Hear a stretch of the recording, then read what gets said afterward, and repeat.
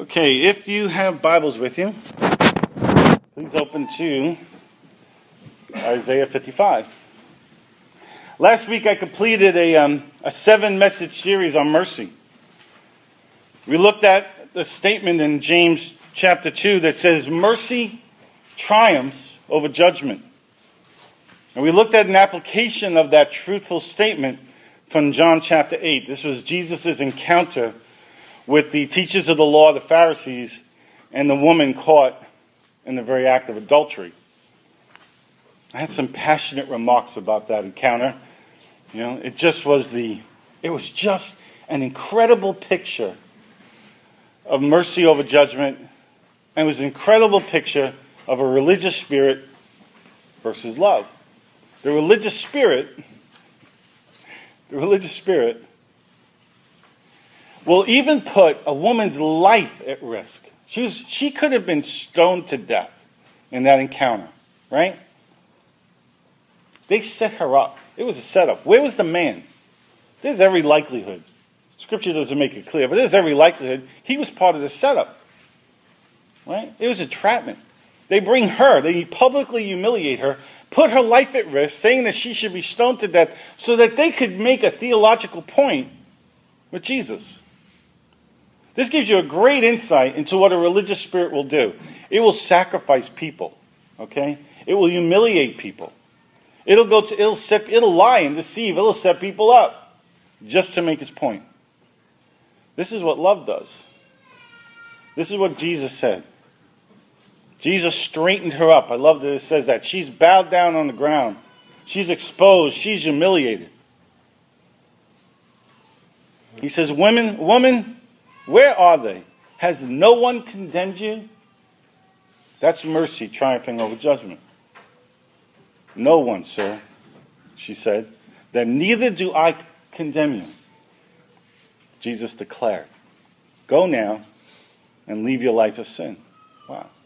That's mercy triumphing over judgment. Mercy protects the woman who's been exposed, who's being used, who's being abused. Mercy protects. Judgment, a religious spirit, exposes. Is willing to sacrifice her very life to make a political point. I have excruciating little tolerance any longer for a religious spirit. However much room you give it, it will take that and more. If there's anything that we should be merciless with, it's a religious spirit. Anyway, none of that was in my notes. Mercy triumphs over judgment. I had a fun time with that series on mercy. And all of those messages are online if you're interested in hearing it.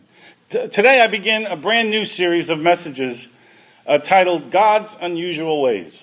So in the weeks to come, we'll take a look at God's unusual dealings with biblical characters like Moses, Gideon, Abraham, David, Jesus, and maybe a couple of others. So, we're going to begin Isaiah 55. Today's going to lay a foundation for this series. So if you're open to Isaiah 55, I'll begin reading at verse 6. It says, seek the Lord while he may be found. Call on him while he is near. Let the wicked forsake his way, and the evil man his thoughts. And let him turn to the Lord, and let him have mercy on him. And to our God, for he will freely pardon. Verse 8, for my thoughts are not your thoughts, neither are your ways my ways, declares the Lord. As the heavens are higher than the earth, so are my ways higher than your ways, and my thoughts than your thoughts. As the rain and snow come down from heaven, and do not return to it without watering the earth, and making it bud and flourish so that it yields seed for the sower, and bread for the eater, so is my word that goes out from my mouth. It will not return to me empty, but will accomplish what I desire and achieve the purpose for which I sent it. Lord, I thank you for your word, for the truth and the power that's in your word. Thank you, Jesus. I pray that your word will have its full impact on us today. Amen. Verse 11 is just personally significant to me. I've done a lot of outreach where I've used prophetic gifting outside the four walls of the church. where I get to speak life-giving, prophetic words into people, using non-religious language. Be very different from what you'd see me do inside of a church. But sometimes I'm looking at people that are broken, people that are a mess. They have just absolutely french-fried their lives. And they sit in front of me, and I get to speak what is not as though it is. I have Isaiah 55:11 faith when I do that. I know that God's given me a gift to prophesy. That he puts that anointing on me to minister to people outside the church. I love to plant seeds. I get to plant a seed of hope, a seed of destiny, a seed of promise. I get to plant a seed of God's word, his revelatory, his logos, rhema word into the heart of a person. And I may never ever get to see them again. But I have faith in verse 11 that says, so is my word that goes out from my mouth. It will not return to me empty, but will accomplish what I desire and achieve the purpose for which I sent it. I have faith for that. I so believe that God will be faithful to perform his word, whether or not I ever see that person again. So imagine you're driving down the highway, and you have a packet of seeds in your hand, and you just arbitrarily chuck a handful of seed outside the window. You may never go down that road again. Is it possible that one of those seeds will land in enough soil and it'll grow into a tree someday? It's possible. It's entirely possible. That's what seeds were made to do. They were made to grow. I think that's what prophetic promises are made to do when I speak them into the life of somebody who's absolutely not there yet. I get to speak what is not as though it is. So I see a broken young man come in. He's hanging on his girlfriend. He's got bad intentions in his heart, right? I mean, you don't really need revelatory gifting to be able to see that in people, right? You just got to be a parent, then you could see that on somebody. And I look at him and I say, I look at you. I see a man of character. I see a man of integrity. I see a man who's going to be an amazing father someday. Matter of fact, you're going to be a better father to your children than your father was to you. And their eyes begin to well up. Or I say to them, you're going to be a faithful husband. You'll be the one who breaks the tradition in your family, and you will be faithful and love your wife only all the days of your life. And maybe he starts to shake. I live for that. That's Isaiah 55:11 faith. Is there any evidence in it right now? No more than when Jesus said to Peter, come follow me and I will make you fishers of men. I bet you Peter did bad things before that day. Peter wasn't ready. He wasn't prepared to be an apostle, to be the one who'd stand up on the day of Pentecost. But 3 years earlier, before there was any evidence, Jesus saw something in him. That's Isaiah 55:11 faith. Yeah. I love that verse. Again, that has nothing to do with today's message. Think of it like commercials, you know? I want to focus on verses 8 and 9. For my thoughts are not your thoughts, neither are your ways my ways, declares the Lord. As the heavens are higher than the earth, so are my ways higher than your ways, and my thoughts than your thoughts. Isaiah 55:8 and 9 are life verses for me, along with Ephesians 1:17 and Luke 4:18. These have been core, personal life verses for me. There's been application to the journey Nadine and I have been on again and again and again. Repeatedly, I've come face to face with the reality that God's ways are not Tom's ways. It keeps me humble. His ways are often different from what I had planned or what I expected. Let me tell you what, his ways are often inconvenient and contrary to my logic. However, they've proven again and again to be higher and so much better than my ways. Nadine and I were talking yesterday about a story we had heard Bob Jones tell. Because of the people that we've known and the conferences that we've hosted, sometimes we go to somebody else's conference and they'll invite us into the room where the speaker is hanging out. So we're at this one conference and John Paul Jackson's speaking, Bob Jones is speaking, and I knew the pastor, and so they were having lunch in the back room. I said, guys, why don't you come and have lunch? It was nice of them to do that. It was kind of fun to sit at this table and hear Bob Jones and John Paul tell stories with one another or about one another. You know, when you're around John Paul Jackson, nobody usually makes fun of him, right? He's the big dog. Until Bob Jones is around. Bob, he can make fun of John Paul. So it was especially entertaining that day. But I'm not going to tell any of those stories because I might get in trouble. But I will tell you a Bob Jones story. Bob's telling a story about this one time. This is how God's ways are not our ways. He's at a conference. Lots of people there. Hundreds of people are there. Everybody knows who Bob Jones is. He's the prophetic guy. He's the prophetic grandfather alive in the church today.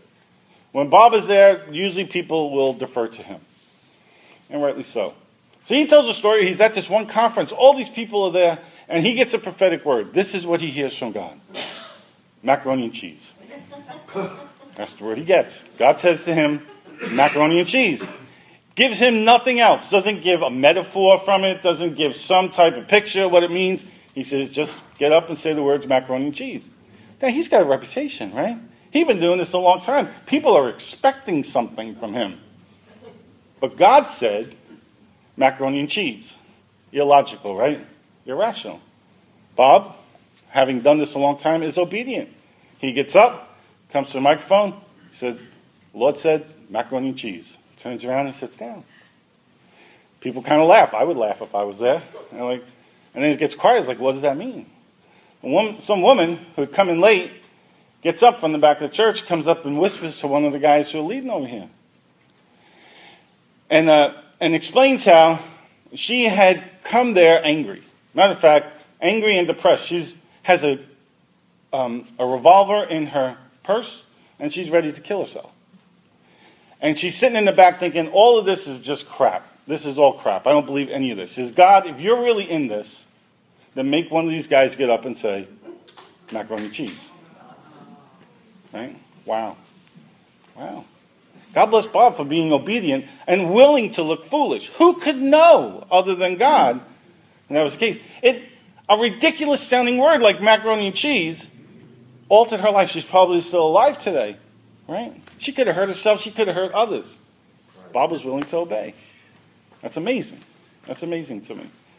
So when we do exercises like we did the other night at our spiritual gifts workshop, and all people get is one word, or maybe it seems ridiculous or foolish to them, you never know how God might be in it. You just never know. His ways are not our ways. His ways are higher than our ways. And there are times that we're just one cog in the greater machinery. God's got something else going on. And will we obey him? So this morning I want to use these verses from Isaiah 55, 8, and 9 to establish a truth for this series on God's unusual ways. So I want to have 3 points today. The context of the verse, the implication of verses 8 and 9, and some application. So some context of Isaiah 55, some of the backstory. The book of Isaiah is named after the prophet who authored it, Isaiah. His name means the Lord is salvation. Isaiah the prophet was married. He had 2 sons. He lived in Jerusalem.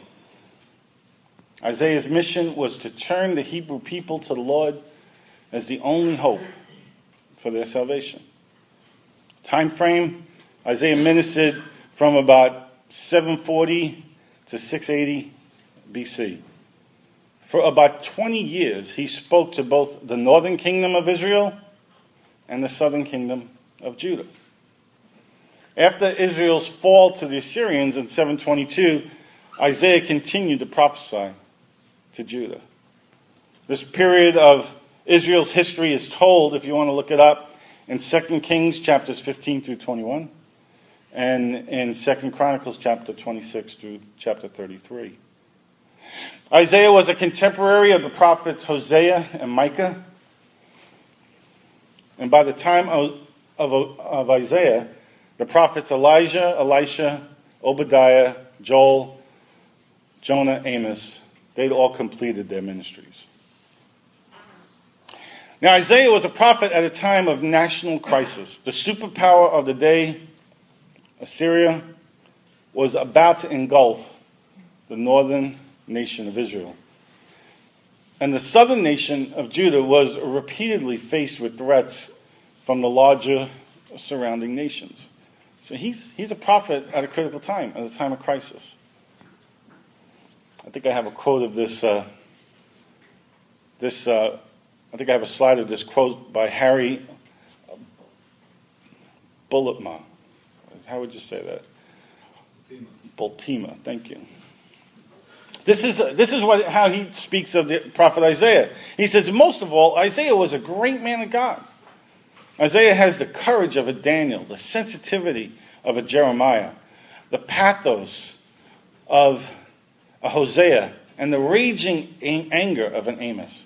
And moreover, he leaves all of them far behind in the unique art of holy mockery. He's like a Brooklyn prophet, you know. His courage is of such a nature that he never, not even for a moment, shows himself to be weak or timid. Wow, what a powerful paragraph to encapsulate who he was. I think if I had an obituary and somebody said something about me like that, that'd be pretty good, right? So a little overview just of the book of Isaiah itself. Again, all this is for the sake of context. Chapters 1 through 39 are all talking about judgment. Chapters 40 through 66 are all about redemption. Those are the two big pictures that are happening in the book of Isaiah. Chapters 40 to 48, you could title God's gracious dealings with man. Chapters 49 to 58 would be God's gracious provision of redemption. And chapters 59 to 66, God's gracious promise of hope. Chapters 49 to 57, right, where we find chapter 55 that we're focusing on, specifically focuses on the Messiah as the Prince of Peace. With chapter 55 culminating that God's grace will be extended to all sinners who trust in the Lord. What was so radical about his statement was that it included Gentiles, non-Hebrews. Which brings us back to Isaiah 55, 8 and 9. God's ways are not our ways. Could you imagine a prophet of Israel saying that salvation was available to the Gentiles? This is outside their God box. This is big time outside their God box. He could get stoned for this. Right? A word about God boxes. With the incarnation, Jesus coming as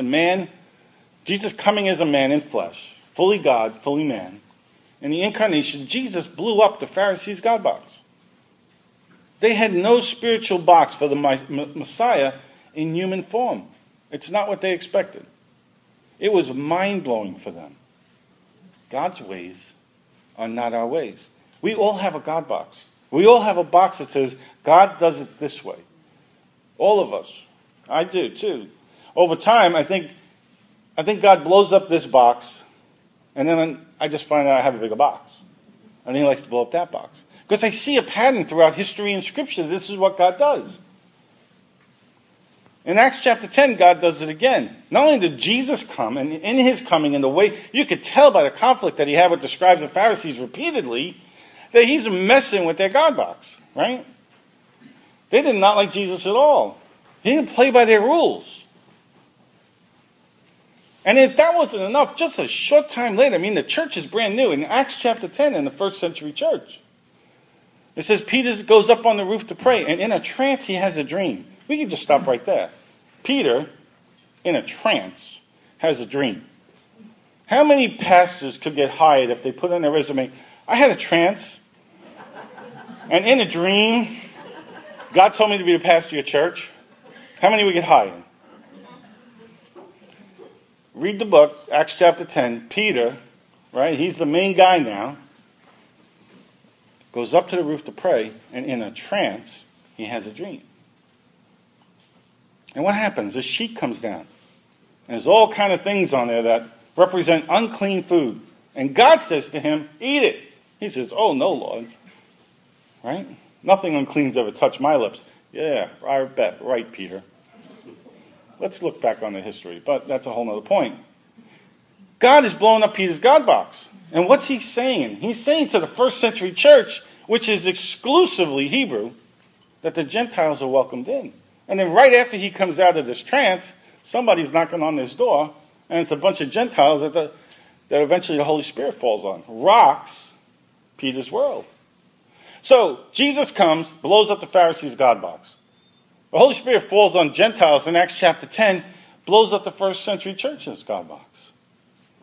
And it's just happened repeatedly over time. This was scandalous, people. This was like huge. In the 70s, the 1970s, I got saved as a Catholic. I was a Roman Catholic. I actually got saved in the Catholic Church. For some of my Pentecostal brothers and sisters, believe me, they had no box for that. The Holy Spirit fell on the Catholics in the 70s. Millions of people came into the kingdom, got filled with the Holy Spirit in the 70s and 80s through the charismatic renewal in the Catholic Church. And I've told you this before, and it has impacted me powerfully. It was a fatherless move of God. It was by and large fatherless. And like anything that's fatherless, it was messy. Take any kid, remove the parents, let them do whatever they want to do. What's the house going to look like when you come back? It's going to be messy, right? Well, the people who should have parented us, the move of God previous to us, should have been the ones to father and mother us in the next move. Doesn't that make sense? But because the Pentecostals had no box for people who could pray to Mary, could actually get saved and be filled with the Holy Spirit, they rejected us. They abandoned us. And we were fatherless. What happened? God blew up the Pentecostals' God box. And he says, watch what I can do. I can love them. I can have a relationship with them. Their bad theology does not prevent me from moving in their lives any more than your bad theology has prevented me from working in your life. Aren't we all thankful?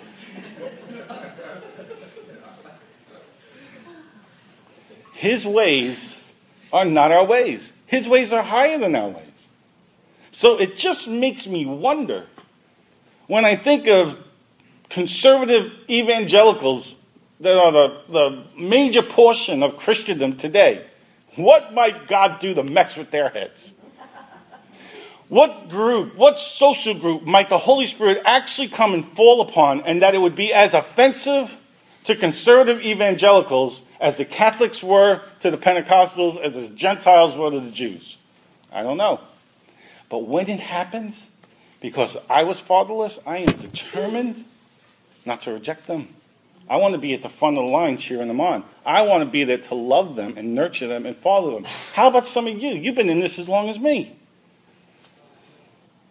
Wouldn't it just be like God to raise up the likes of us to love on those people, help them?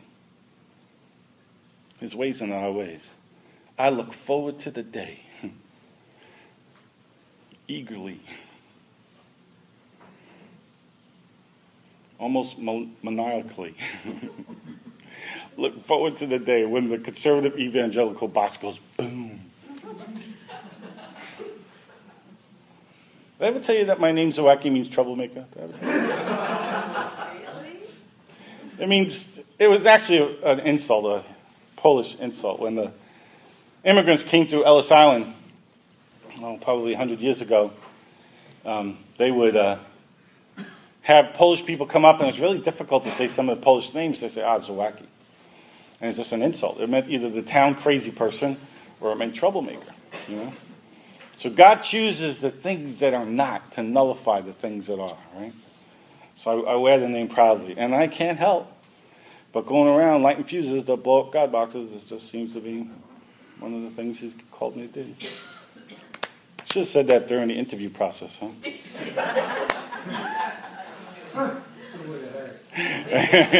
Thank you, Greg. See, that's the part about me that you really like, right?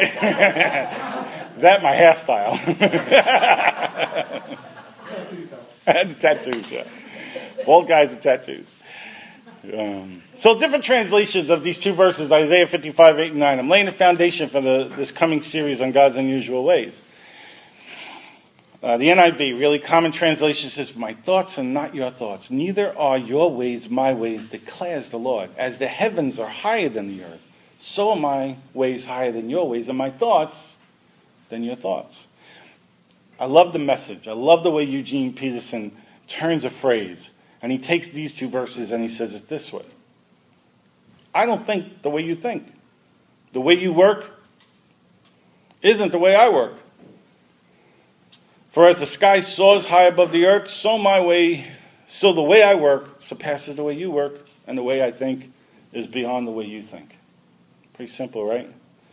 The New International Version says it simpler yet. My thoughts are nothing like your thoughts, says the Lord, and my ways are far beyond anything you could imagine. This is why I hold suspect anybody who seems to have it all figured out. Those guys who have an answer for everything. I used to be one of those guys. I can tell you, it was just born out of my insecurities. It was born out of my pride, my foolish pride.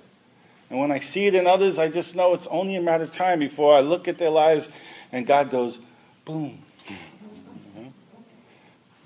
Maybe I could be around to love them when it happens. Some key words from the Hebrew here in these verses. Thoughts. It means plans or purposes. It can mean actually thoughts. Ways. Talks about a journey or direction or path. A person's manner, the course of their life, their character. Higher. It really means higher. It means lofty and highly exalted. Let me share with you, again, I'm still in the context phase of just kind of laying out this chapter in Isaiah. One of my favorite commentators, David Guzik. We don't agree on everything, but we agree on a lot. This is what he has to say about these verses. God doesn't think the way we do. We get into a lot of trouble when we expect that he should think as we do. Because we are made in the image of God, we can relate to God's thoughts, but we cannot master them. He goes on to say, God doesn't act the way we do. He does things his way. And his ways are often not our ways. We get into a lot of trouble when we expect that God should act the way that we do. Gloriously, in Jesus Christ, heaven has come down to earth. And we can have our thoughts and our ways transformed to be more like God's thoughts and God's ways. This transformation is a process, and it's often difficult. It's the place where we are right now, both you and me. Hopefully we're always in this process of being transformed so that our thoughts more match his thoughts and our ways more reflect his ways. Sad if we ever get to the place where that transformation process is completely halted, wouldn't you say? How does God do that? He does it in lots of different ways. Things change on our journey. Somebody gives us a book, or we listen to a message, or we go to a different church. Our church gets a new pastor. And in the process, we're stretched to react to God different ways, to know God in new ways. There are new influences on our life. So what are the implications? That's the context. That's the backstory. So what are some of the implications of this verse? Verses 8 and 9. If his thoughts are not our thoughts, whose thinking needs to change? Well, his thinking's not going to change, right? We need to change. I mean, it's just really clear that the way we think, the way you think, the way I think, needs to be changed to match his ways. His thoughts. His ways are not our ways. Whose ways need to change? Well, again, your ways, my ways, our ways. That's where the change needs to take place. How much higher are the heavens above the earth? Infinitely higher.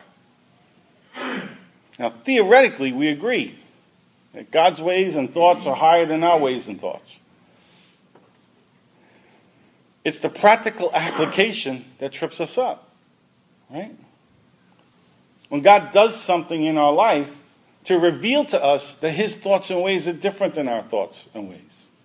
I mean, just a very real, familiar, tangible expression of that is what happened in Community Church when Brian and Donna announced that they were going to move to Raleigh, North Carolina, right? Profound impact on the church. Was there anybody here thinking, or ways were saying, I think Brian and Donna should move to Raleigh, North Carolina? About a year ago, it was just starting, right? I was just telling Garfield today, I think it's the first week in May, when I actually saw the ad online for this church looking for a new pastor. Think about the changes that have taken place in this year. A year ago, any of you thinking that Brian and Donna are going to leave? His ways and his thoughts are not our ways and not our thoughts. And yet, in the mix of it, he's changed my life, Nadine's life. It's had the impact on this church. It's had a huge positive impact on the church, the Vineyard Church down there in Raleigh, North Carolina. It's radically changed the Metzger family life, right? His ways are not our ways. So we agree, but it's the practical application that trips us up. I'm just trying to use something that's really familiar. It's at the very intersection of his ways and our ways. When we have our ways set and we come at crosshairs with the way God does things, it's at that very intersection where two things happen. Trust is tested. That absolutely happens. Do I trust God? Suddenly I've discovered I'm going north, he's going east. Do I trust him? Trust is tested. Am I willing to change my course to match his course? Trust is tested. And the second thing that possibly happens is trust is established. Yes, he's going a new way. I'll follow him in that new way. I may not know what it's all about. I've never lived up PEI before. God, I had no idea the winters were so long, but I'm going to trust God and follow where he leads. Right? In our case, he was heading north and a little bit east. So at that intersection, when suddenly you've come face to face with the reality that God's way is different than my way, if you choose his way, not only is trust tested, but greater trust between you and him is established. In the midst of that, when you find yourself in that place, you've been there before, and God knows you'll be there again. We have. Nadine and I have been there lots of times. Remember my two undeniable truths of the universe. This helps you to trust him. Number one, God is good. Number two, God loves you. My first undeniable truth of the universe is God is good. Number two is that God loves me. Trust declares that. Everything else begins at number three.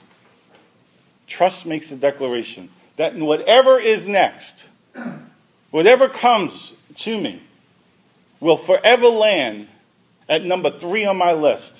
It will never land higher than the fact that God is good, no matter what my circumstances are saying. It will never land higher than God loves me, no matter what my circumstances. That's trust. I trust God. I know him. I know his goodness. I know I've tasted of his love for me. So in spite of these circumstances, those remain number one and number two. Matter of fact, I will look at my circumstances in light of undeniable truth number one, undeniable truth number two. That's trust. When your ways and his ways are at odds, and you have that choice to make, if you can remember his goodness, if you can recall his extravagant love for you, it'll be much easier to yield your way to his way.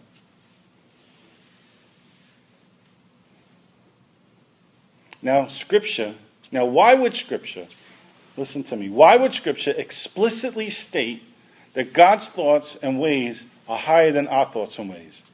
Because we would disagree with his thoughts and ways and need to change our thoughts and ways to align with his ways. Listen to me. Let me say this again. Why would Scripture explicitly state that God's thoughts and ways are higher than our thoughts and ways? And here's the answer. Because we would disagree with his thoughts and ways and need to change our thoughts and ways to align with his. We think we're right. We think our ways and our thoughts are right. If we didn't think our ways and thoughts are right, we would change our thoughts and our ways. So we have a God who's bigger than us, vastly. He's higher. His thinking and his ways far surpass ours. And so we have to make a choice to go his way or our way. Think about the lives of our biblical heroes. God did some really strange things with these guys. Moses and a burning bush and a partner of the Red Sea. That was pretty wild, man. Nobody ever parted the sea before. We'll talk about that. David, killing a giant soldier with a slingshot. Not the military strategy any military officer I know of would have gone with. Yeah, you know what we'll do? We'll put our whole army on the line and send a kid out there with a slingshot. Yeah, that sounds like a great idea. Who wants to volunteer their son against the fiercest, most well-equipped, seasoned, trained warrior that the other army has possibly to offer, and he's probably monstrous in size by comparison? Ridiculous. Daniel, sleeping in a lion's den, his friends in a fire. Joseph's preparation to rule a nation was imprisonment. You know, that doesn't look good on a resume, right? Jesus' friends were longshoremen, loan sharks, and prostitutes. If that wasn't strange enough, then he entrusted his kingdom to them. If that wasn't enough, then he chose us, you and me. His ways are not our ways. So what's the application? The walls and the sides of our personal God boxes are comprised of our thoughts and our ways. That's what constructs our God box, our thoughts and our ways. Whatever they might be. We might never quite say it this way publicly, but maybe to ourselves, that the primary reason why we work so feverishly to maintain our God box is really just pride and control. Pride in that I've never done it this way before, I'm never wrong, I'm always right, or I have to be. Or control, which is really just fear. The overwhelming need for control is that we're afraid to not be in control. And suddenly God shows up and begins acting like God, and we are losing control. And then if I lose control, it goes back and pings me on the pride thing. I might not look good. Oh no. Horror of all horrors. We cannot allow this to happen, right? Control is really fear. If I'm wrong on this, what else comes into question? I like my life the way it is. I don't like change. I don't want to lose control. So, boy, oh boy, if this is you, if I'm describing you, know that I understand this because I'm describing me. I'm not saying I've mastered fear, control, or pride. I'm incredibly susceptible to all of them. My journey, my spiritual journey has been one long discovery that his ways are not my ways. And every time I come face to face with it, what it usually means I have to sacrifice is control and pride and fear. But let me encourage you. His ways really are better. They're much more freeing. And as a result of little by little surrendering, control, and fear, and pride, letting go of the walls of my God box, I got to tell you what, my life is filled with much more faith and awe and wonder and mystery. Infinitely more rewarding, infinitely more satisfying. The testimony of mine and Nadine's life. It was illogical for God to send a city kid raised in Brooklyn, New York, to plant a church in rural Clarksburg, West Virginia. Talk about a square peg in a round hole. Man, every time I open my mouth, somebody said to me, boy, you ain't from around here, right? I heard that for 8 years. Little did I know that it was in that place that I would learn to both love and pastor people with prophetic gifts. I love these people now. But that's where it began. It was illogical for us to move our son while he was in the middle of high school.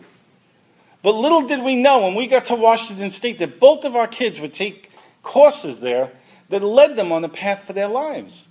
My son got a course in video production at the high school that the high school in West Virginia didn't offer. And now he works in Hollywood.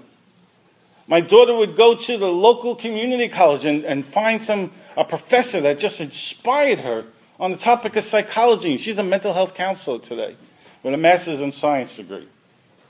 So at the time, you got to understand, I'm a parent who loves his children. And I'm in West Virginia. I got this church in Washington State inviting me to come and be their new pastor. And I'm thinking, am I going to absolutely ruin my children's lives by doing this? But it felt like God. We'd known what that felt like before. We really thought this was him. I'm ripping my kids away from all their friends. It was just a few days after my daughter had graduated high school. She was not a happy camper. My son was a little bit better with it. It wasn't until we got there that we discovered that they had this video class that would absolutely change the course of his life. His ways are not our ways. At some point, we were at that intersection, and though it was illogical, the logical thing to do would have been to say, we'll wait till Tommy finishes high school, then we'll move, right? We did the illogical thing because it seemed like God was in it. And not only did we minister to lots of people there, but it absolutely was the pivot point in the career that both my kids have today. Both successful in their careers. I didn't know that beforehand. I had to trust him. I could go on and on. Mine and Nadine's journey has just been an ongoing yes to his ways over our ways. And as a result, he's allowed us to live in amazing places. And we've ministered, no exaggeration, to thousands of people. And for many, their lives have been significantly impacted across the continent. God's used us to train and equip scores of people.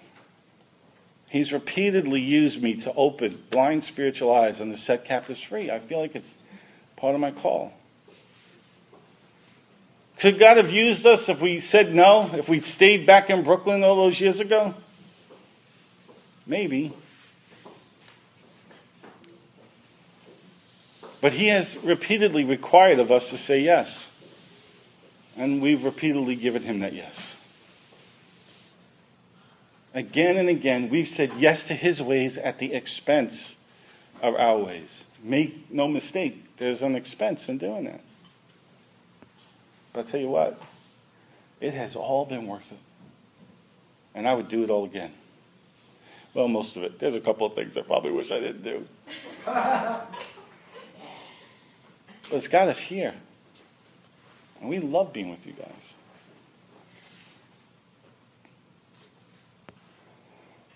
I'm just about done. Let me end with this quote from Richard Rohr, Father Richard Rohr. Just profound, brilliant mind. I love him. A friend of mine sent me this quote a while back. And in it he describes the prophetic ministry of Jesus. He says, there are two ways of being a prophet. One is to tell the enslaved that they can be free. It is the difficult path of Moses. The second is to tell those who think they're free that they are in fact enslaved. This is the even more difficult path of Jesus. He came to Hebrew people who thought they were free. They were under the law. And he told them that they were enslaved. We are not much different from the Pharisees.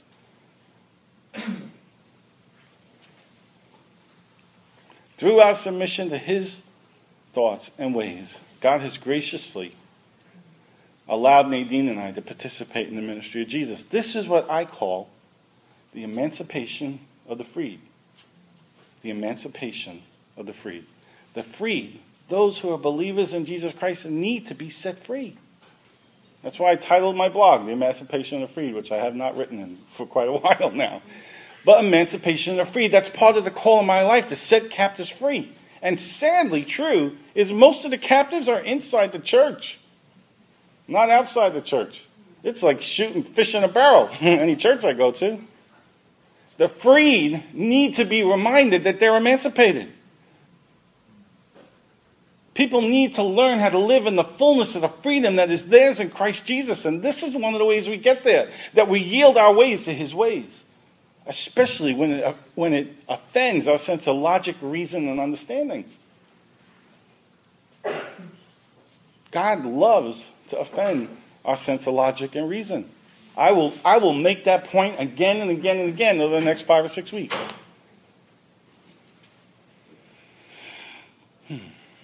So it begins, this emancipation of the freed begins by agreeing with God's word in Isaiah 55, that for my thoughts are not your thoughts.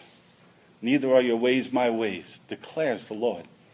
As the heavens are higher than the earth, so are my ways than your ways, and my thoughts than your thoughts. Let's pray. Oh God. Thank you, Lord. Thank you, Jesus. Thank you, Lord. Lord, we come before you today, and we agree that you're God, and we're not. That you are king over every king and Lord over every Lord. Lord, we come before you today and yield not only our lives, but our will, our thoughts, and our minds.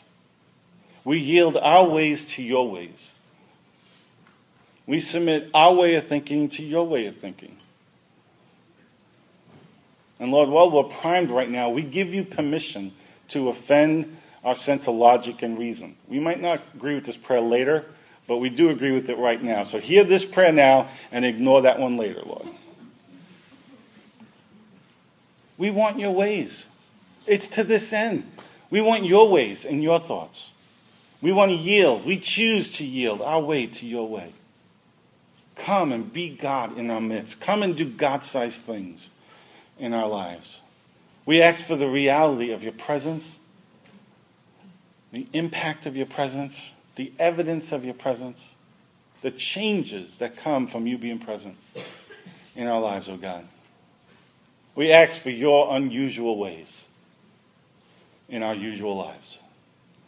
And we ask this in Jesus' name. Amen.